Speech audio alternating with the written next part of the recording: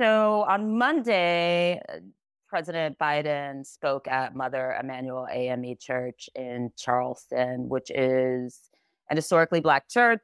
It's been there for a very long time.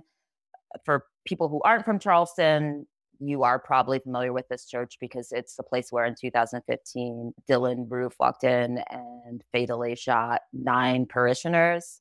And he chose the church as a place to talk about essentially white supremacy within the GOP, to sort of contextualize Trump's latest actions as part of the sort of historical white backlashes that we've seen, and to highlight the stuff that he's done that he thinks Showing it's all a benefit. timeline. Yeah. Right. And to also highlight the stuff that his administration has done to, at least in their view, benefit Black folks. And in the midst of giving that speech, there were 3 protesters who stood up and demanded a ceasefire in Israel, Gaza. And there was a lot of criticism of, I think initially the first wave of sort of reaction to that I saw was people saying that it was an inappropriate place for that kind of protest to happen. I think that may have been, I don't think it was necessarily started by her, but certainly the first big account or the first tweet that I saw that was getting a lot of traction around that was from Simone Sanders, who people probably know was actually the campaign manager for Biden when he was running. But she's just also like very sort of steeped in Democratic politics. I think she has a show on CNN now. But she said that this was not the place to stage that sort of thing, and really sort of framed it as an insensitive attack on the Black church as a kind of institution writ large, but also on this church where these lives were lost. And then the second wave of responses I saw was people saying this church has a long history of being a site of calling for liberty for folks and freedom and justice. And so it's totally in keeping with the role that it has always played. So, yeah, that's where we are. Yeah. And I could see people being upset that was done. But at the same time, I mean, if you're trying to save people's lives, doing it at a moment when other people are talking about it, it is appropriate in its own right as well, I think. And it remains to be seen, disruptions like this, I don't know how helpful they are to the cause of people doing them. Like, I don't know that, whether they shift a public opinion or not. But at the same time, that's not necessarily what they're trying to do. They're trying to make Biden uncomfortable with enabling the Israelis like he has been for so long. And I think a lot of times we want to think that, well, my intent is to do something here. But then somebody comes along and says, well, it's actually also doing this. It's so easy to just pretend that that's not true. And that's what these protest actions are about. I kind of feel like I feel the same as you when you said it does feel a little weird. My actual initial gut response when I saw Simone Sanders' tweet was, yeah, I didn't feel good about the idea that this happened. Like, this is a church that I feel like this wasn't that long ago. I mean, I guess in the grand scheme of things, it's almost 10 years ago, but it feels fresh somehow, right? I mean, I remember it as not that long ago. I feel like it's really important on the like most recent timeline of this white backlash. And that shooting had a really important effect in terms of sort of driving a conversation around Confederate monuments, around Confederate iconography, around taking down Confederate flags around. I mean, it's literally what led Nikki Haley, who at the time was the governor, to finally take down the flag from the State House. So, I mean, it feels like part of a continuum that we are still on. And it had such an impact on the place. And just full transparency, I did a lot of work in Charleston. And so I've been in that church, and it feels so, I don't know, it feels very like a very sacred space beyond just being a church. So my gut reaction to that tweet was I kind of agreed with her. And I think it's only by reading particularly other Black folks talking about the role that church has played that I stopped and sort of questioned my own thinking. And I think they're right. I think that the Black church overall is a hub for activism, right? And for kind of calling for justice, and certainly is a place that where from the days of slavery onward,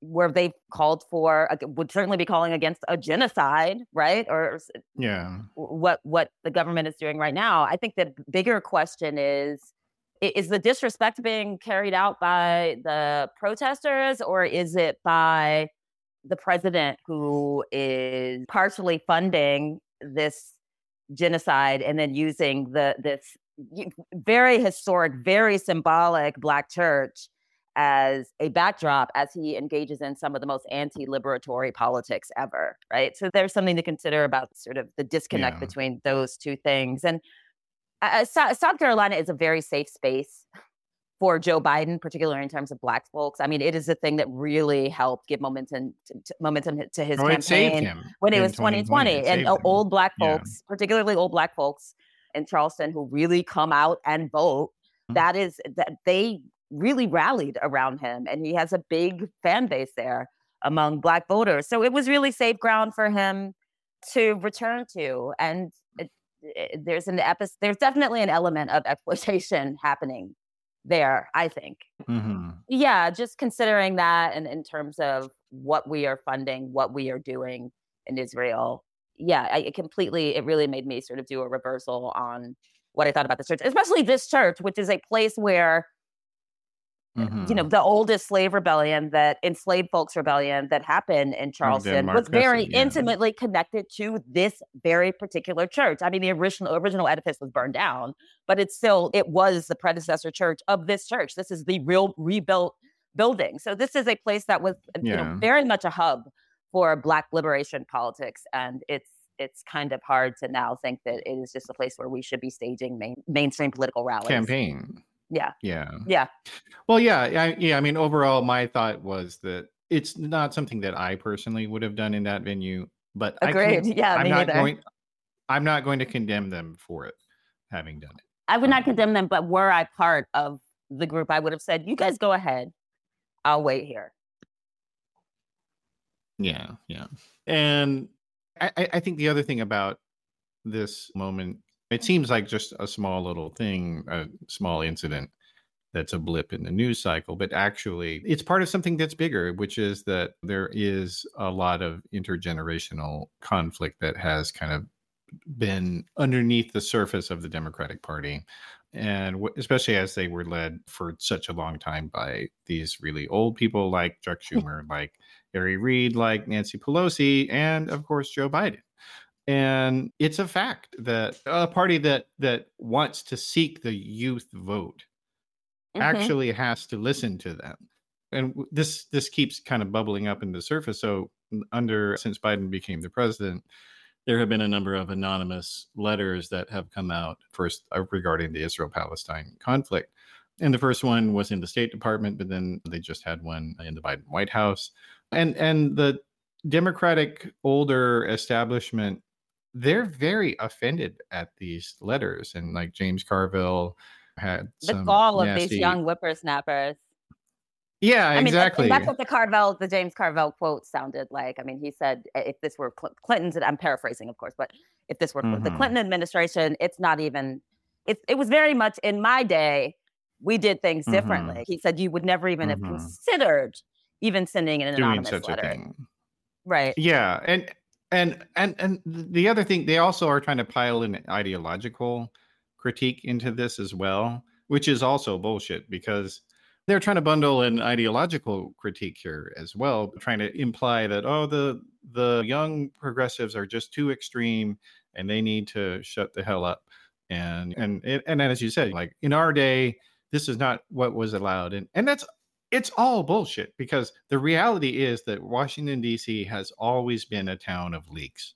And the only difference is that instead of trashing the president anonymously to reporters, they just wrote a document themselves to put their whole thing together in one package. That's it. And guess what else? This is a thing that Republicans have been doing as well. So like, this is not the left wing going out of control, causing woke disaster for the Democratic Party. No, none of that's true. None of that is true. But it's just a lot of these people, they feel like, well, I was treated like shit when I was young in politics, so I can, treat you guys like shit, and you should just take it. And maybe someday you can do the same to other people. Well, you know what? No, fuck that. And then the last thing I would say on that is that it also bespeaks kind of this insincerity that a lot of these Democratic elites have had about things like March for Our Lives or Black Lives Matter, that they encourage them on the surface and publicly, but they also don't want to listen to them and do what they actually want. And that's, I mean, and I have to give them credit on the gun stuff that they have tried to pass some legislation on it, but they don't talk about it to the rest of the public and talk about how the Republicans are standing in the way of this. And then when it comes to the original demands of Black Lives Matter, other than police reform stuff or like restrictions on searches or force, they haven't really paid much attention to the original Black Lives Matter ideas, which were not at all the way that the right wing has characterized them. So it's just like you can't tell people, welcome to our coalition, we love your energy, but then go sit in the corner and do as you're told. It doesn't work that way. And especially in the Democratic Party, these same fucking people, this was their lives when they were in the 60s and the 70s opposing the Vietnam War and pushing for the they ERA. actually can never shut up about. That's right. You know, I wish the boomers would shut the fuck up about their activism and how they changed the world, but how they don't want anyone else to follow in their footsteps in that way. I think that one of the it's sort of, I feel like the disparity was made.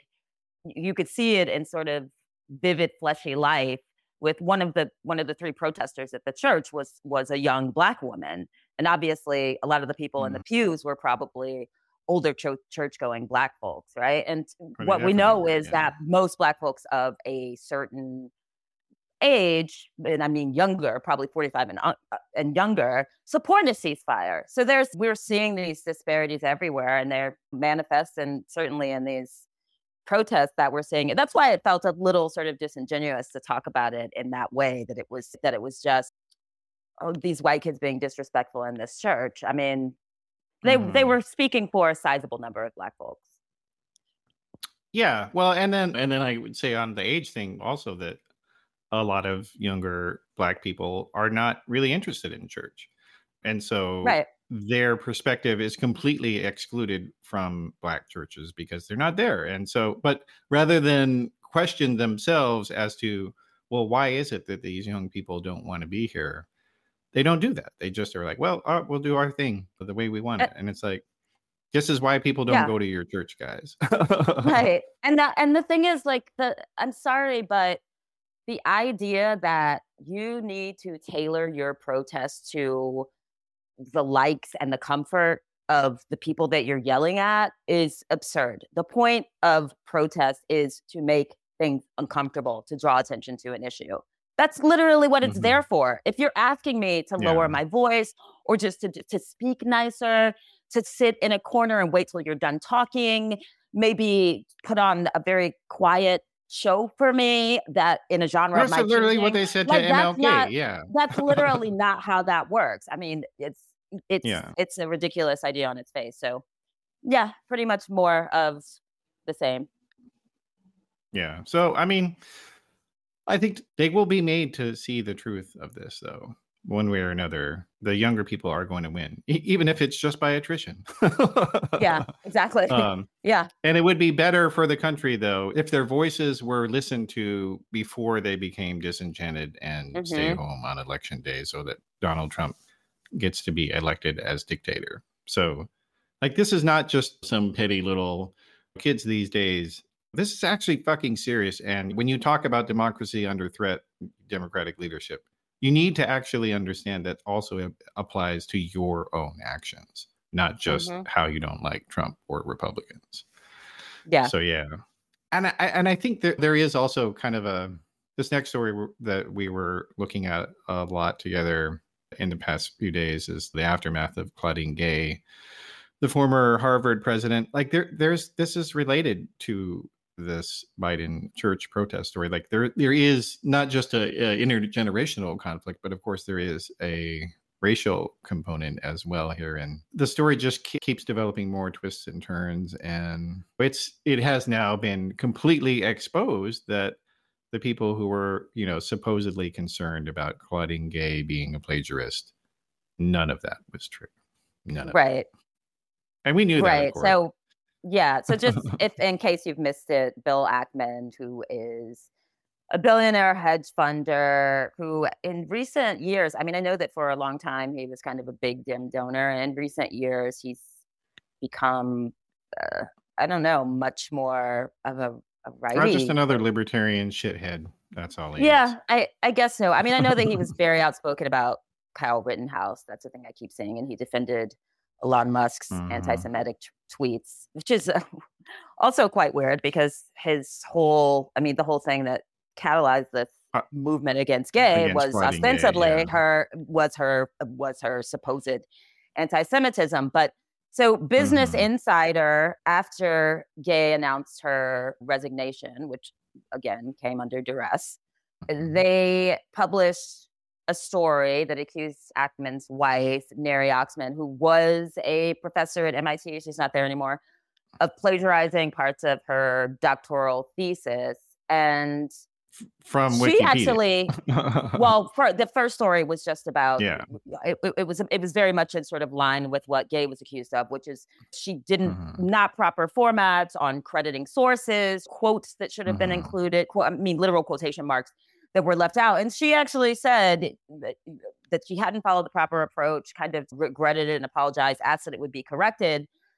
And her husband, Ackman, immediately took to Twitter and said, and this is the person who was very much right behind Christopher Rufo and kind of on the front lines of getting Gay removed, said, part of what makes her human, and this, I guess, would be the difference between his wife and Claudine Gay, who he does not see as human, but part of what makes his wife human is that she makes mistakes, she owns them, and she apologizes.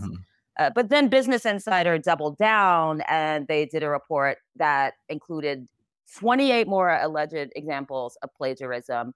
These included sort of wholesale lifting of Wikipedia passages, like the kind of stuff that isn't just citation minutia.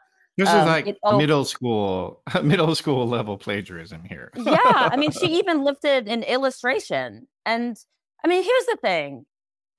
She's not even an MIT professor anymore. She has like a show that she does. I think it's like a podcast, a video podcast. Like her career in academia, this isn't going to affect her standing at MIT. She left there years ago. She doesn't really have a couple years ago. Right. He's so like Lex these kind Friedman of attacks, in that regard. the fact that he is so incensed, and I should add that Ackman has continued to post these incredibly lengthy, not just defenses of his wife, but attacks on Business Insider. He's kind of turned it into this war on anyone from MIT and Business Insider because he suspects that they were working in cahoots with each other to take his wife down as some sort of like revenge story against him.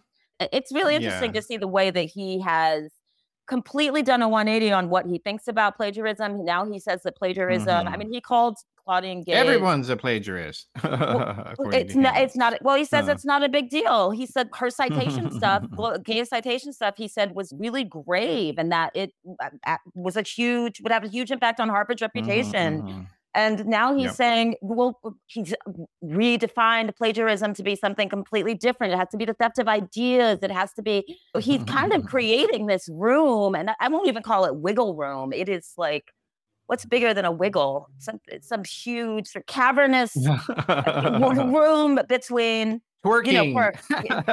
Twerking room to provide excuses for what his wife has done. He said his family should be off limits for media scrutiny. Keep in mind, this is a guy who championed the doxing of fucking Harvard freshmen, like Harvard students who signed a letter. Yeah. His wife is a grown-ass woman. Like, he's acting like she's this poor child who can't... A public figure seeking to who's already a public figure. As I said, she has a show. He has repeatedly implied that this is happening because the players are anti-Zionist, which is really just a term he's using to mean anti-Semitic, which in each case, the people that he cited, there's no evidence of that. But also, if you want to start talking about, in the case of Gay, the kind of paper trail that I can point to, that it certainly seems like her race was part of that takedown, we could get into that. I don't think you want to. So I just feel like this is a real lesson for Ackman in that fuck around and find out, but also don't start none, won't be none. Yeah. No, and it's also that, I mean, I'm very grateful that people like him, these libertarian shithead rich people who they temporarily migrated into the Democratic coalition when the Republican Party decided to get jiggy with Pat Robertson. They were horrified by it because they're not. Sorry, just because Pat Robertson is like the least jiggy person ever. I know, that's why I said it. But like it was horrifying, and they're not fundamentalist Christians, and they were disgusted by it. So they're like, well, fuck, I'm getting out of this party. I'm going over here to the Democrats. But they didn't change their beliefs, and now they're taking their mask off and showing everybody that, yeah, we were never progressive, we were never left, yeah, we were just a bunch of right-wing non-Christians. And like, and Elon Musk and there's so many of these people. I am glad that they are letting people see who they are, and always have been. So. And Norman Finkelstein, and I shared this with you, but I think we've both seen it, tweeted, and again, when I retweeted it, I said the language is rough here, but so is the truth. He sort of, in response to Bill Ackman, said, "Oh, only the Spartzes participate in plagiarism, not us. Mm-hmm. How could you possibly call us out?" And really, that is the truth. And I think there's a lot of this in conservative players. They don't actually have a policy, principle or something, or a policy that they really believe in that motivates these campaigns that they're launching. What they start with is a gut feeling of some kind of indignation that they're feeling, generally some sort of self-pitying feeling of they're being sidelined or something is being taken from them. And then they build an entire theory around that. I think that very much in Claudine Gay's case, again, it so much relates to changing of guards that includes racially. And I think that's where those attacks initially launched from. And then they built this whole program around it of anti-Semitism, of plagiarism. And so because that was never real for them to begin with, it's so easy to, when you turn it on turn the tables on them, the mask comes on. Yeah, exactly. I mean, the hypocrisy arguments never work on the right wing because never. It took me years to figure that out when I first started writing. But like, you can't shame them with hypocrisy. I mean, it just doesn't work. Yeah. Well, and then the other thing, of course, behind the attacks on Gay and the other college presidents who had been in that hearing that kind of kicked this all off, is that that the right wing, with their coded language that they use, is always continually kind of looking for the next shibboleth. Right. And shibboleth, for those who don't know, it was a code word that was used in among the ancient Hebrews, that when they wanted to detect if somebody was from, because these people were having a fight with each other and they were worried about spies, and they asked people to pronounce a word. And if you were from the region where their enemies were from, they couldn't say the word shibboleth the same way because of the way their accent worked. And so they would know that they were an interloper. And that's what this idea of code word is. So the Republican Party is constantly looking for new code words to present racism in a way that gives them plausible deniability. Right. And so it was critical race theory most recently, and now it's DEI, diversity, equity, and inclusion, and that has become their latest boogeyman. And that was a huge part of the argument around Claudine Gay, right? Is that her plagiarism was evidence of the fact that she shouldn't have been there and that she was a DEI hire, and which ultimately has now led to this larger conversation. I mean, that was already happening, really, because Rufo had already turned his attention to that. Vivek Ramaswamy talks a lot about that. You have people like Kenny Xu talking a lot about DEI and how they want to dismantle these DEI programs. And they are doing it, I would say, sort of systematically, college by college. I mean, I'm watching them make announcements of each college that they attack, and then the college kind of backs off its program. But it's launched this argument between Mark Cuban and our favorite player, Elon Musk. And it's been kind of shocking, I think, to a lot of people seeing Mark Cuban coming out and saying that these programs, number one, they're not what you say they are. That's number one. And then number two, you don't understand what the idea of merit is, and that you can't actually have merit unless everybody is on the playing field. Like that is the quintessence of this anti-diversity argument, is that they say we want a level playing field, but if a lot of people aren't even on the fucking playing field, then how do you have how does that fairness, even if it is a supposedly level playing field? And Mark Cuban has kind of stepped forward and also served to delineate as well that these ideas, they don't have to apply in every single circumstance. So of course he's, as most people know, the owner of the Dallas Mavericks basketball team. And he's like, look, obviously there is plenty of places in this world, plenty of businesses that diversity doesn't matter, because again, like if you can throw a ball in the hoop, it doesn't fucking matter what your race is. But one little funny thing about that though is that the NBA itself has actually been diversifying racially for a long time, actually. Yeah. And Mark Cuban himself has actually brought in a lot of players from outside of the United States, because like that's really what a lot of when there are problems of diversity, a lot of it is simply, it's both a matter of access, but it's also a matter of people thinking that they could do something or should do something. In other words, like, yeah. And so, and thinking that that's a viable career path or interest path or whatever it is, like being shunned into thinking that they shouldn't do something or encourage, like that's, and he was, and this stuff has just been just enraging. Thinking small. I mean, it's like, why would you not look outside of the puddles that you normally look in to find folks who might have exactly what you're looking for, but you have to cast a wider net. Yeah. But it's been hilarious though, watching Elon Musk's reaction to all this, because it is absolutely the case that when a member of a community talks about something that's different to that community, they're going to be more receptive, in the same way that, like when people were working for same-sex marriage rights, that it was very helpful to them to get Christians on board with that and get people to understand that. And Elon Musk has been enraged that Mark Cuban, a rich white male billionaire, has been saying, look, you don't know what the fuck you're talking about, and here's the truth. And it's been fascinating to see. And so most recently, and this actually happened today, they got into this conversation about the issue with those Boeing Max planes, the issues with some of these planes and how shoddily built, or they just cut corners on things. And which has led to, of course, this idea that that DEI is to blame for that. But then it sort of segued into this other conversation where some fanboy of Elon Musk tweeted at him that, and I'm going to just read this because I think it's important to just read the first part of it. So a person who, I don't think they tweeted at Elon, but he's able to find fellow racists no matter where they are on the site. And so the tweet starts with the person saying the average IQ of USAF pilots is about 120, and the figures I've seen for major airline pilots range from 115 to 130.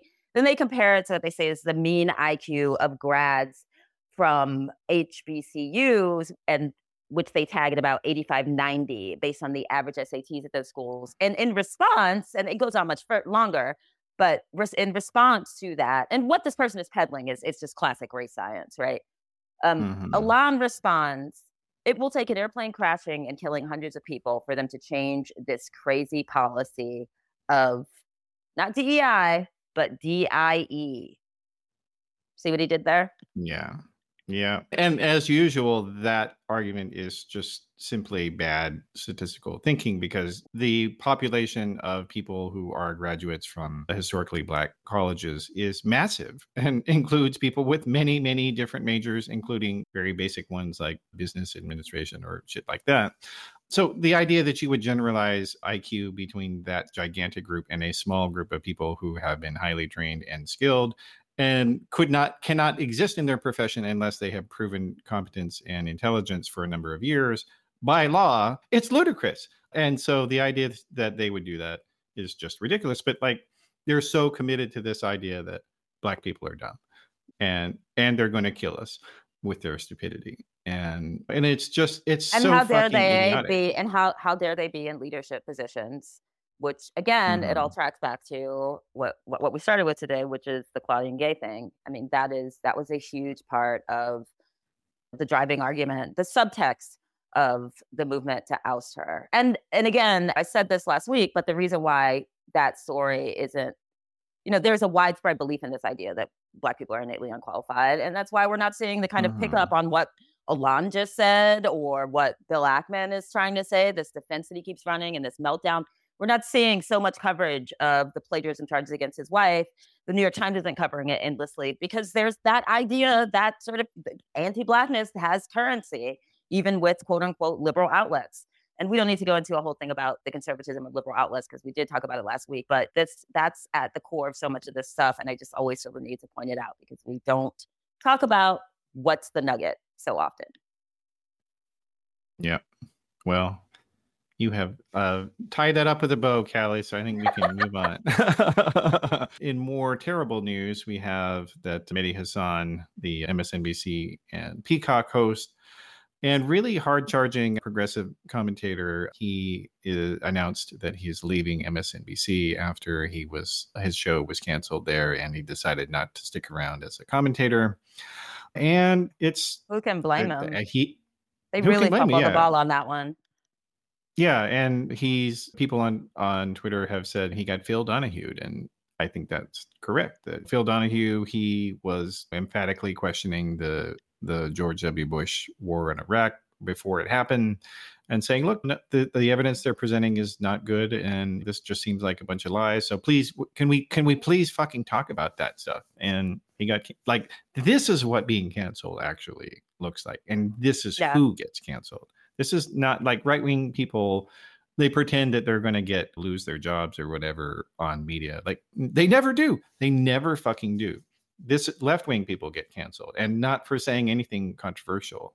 And it sucks. And MSNBC, meanwhile, puts forward people like morons like Hugh Hewitt or these Republican dopes, and people, they have a reputation among people of being the left-wing network, but the reality is MSNBC is not progressive. It's just Democratic. Yeah. And the bummer for me is, I mean, I know this isn't why he's being removed, but in addition to him sort of, I think, speaking honestly about what's happening in Israel, I just really enjoyed him as an interviewer. He is one of the few people, I think, in media who the elaborate answers and just filibuster, double talk and squirrel. He brought receipts and he would not let people off the hook. He would pose the same question over and over if he needed to. And I just wish there was, and that with various people, and I just wish there was more of that. I mean, he's one of the few people holding people to just get the fucking question answered. And so I don't know where he's going to land. He said he made this announcement on Twitter that he's going to be launching his own stuff, or that hopefully it'll be something soon, and he'll still be very visible in doing what he does. And not on X as Don Lemon.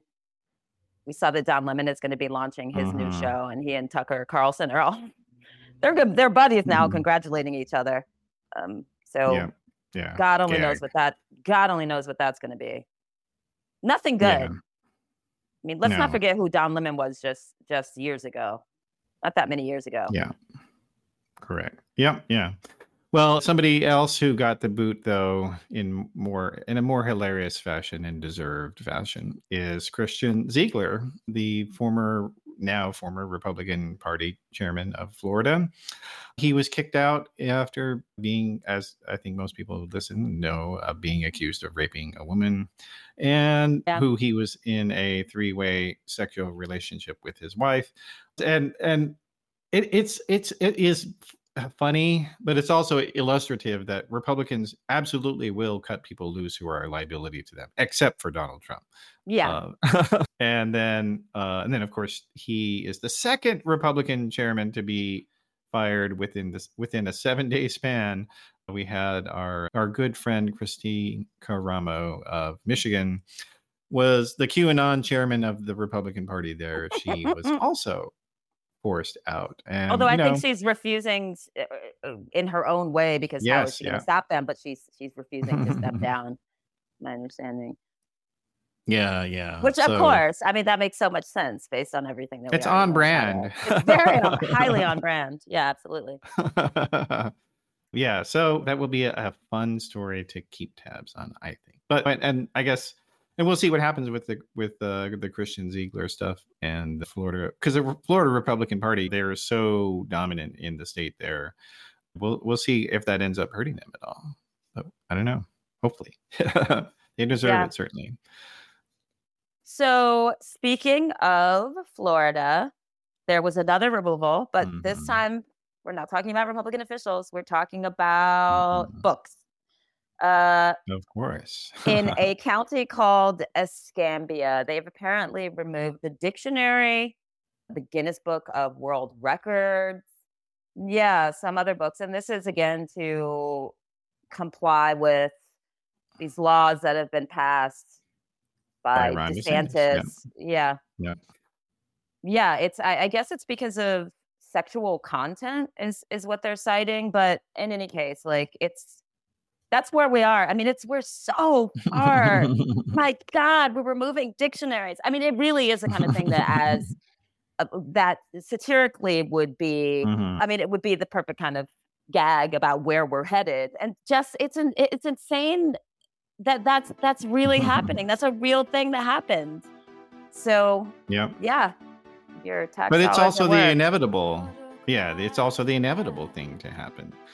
And it's another example, like so many people who are kind of casual or loosely attached Republican voters, they want to believe that, we're the reasonable people, unlike these snowflake crazy leftist people on TikTok. We're the common sense people. And it's like, no, these are the policies that actually result from the things that you vote for and the people you vote for. Is banning the dictionary because it has the word transgender in it, or it has the word gay in it. That's basically what this comes down to. And it reminds me of the school and district in Utah that had to ban the Bible for the same reason. The right wing doesn't get that when people say that, well, maybe students shouldn't have in their curriculum kind of racist books or things like that. It doesn't mean that they want to ban them from the library and ban students from reading these books. They still have them in the library and you can check them out. I mean, it's just bullshit, but it is inevitable. And I hope this story gets everywhere. Because it's hilarious and important too at the same time. A tiny tidbit that's kind of hilarious. Among the 1,600 books that were recommended to be removed as part of this were 2 books by Bill O'Reilly, the conservative pundit who, before Tucker Carlson was fired from Fox. And I guess, 2 of his books were removed: Killing Jesus and Killing Reagan. So there you go. Nice. Hey, well, maybe I might support banning those. Just kidding, conservatives. All right. Well, that takes us to our last one of the show here. So it's always a fun conversation. And agreed. Having everybody join us next week. Sounds good. All right. See ya. Talk to you soon. Bye. Bye.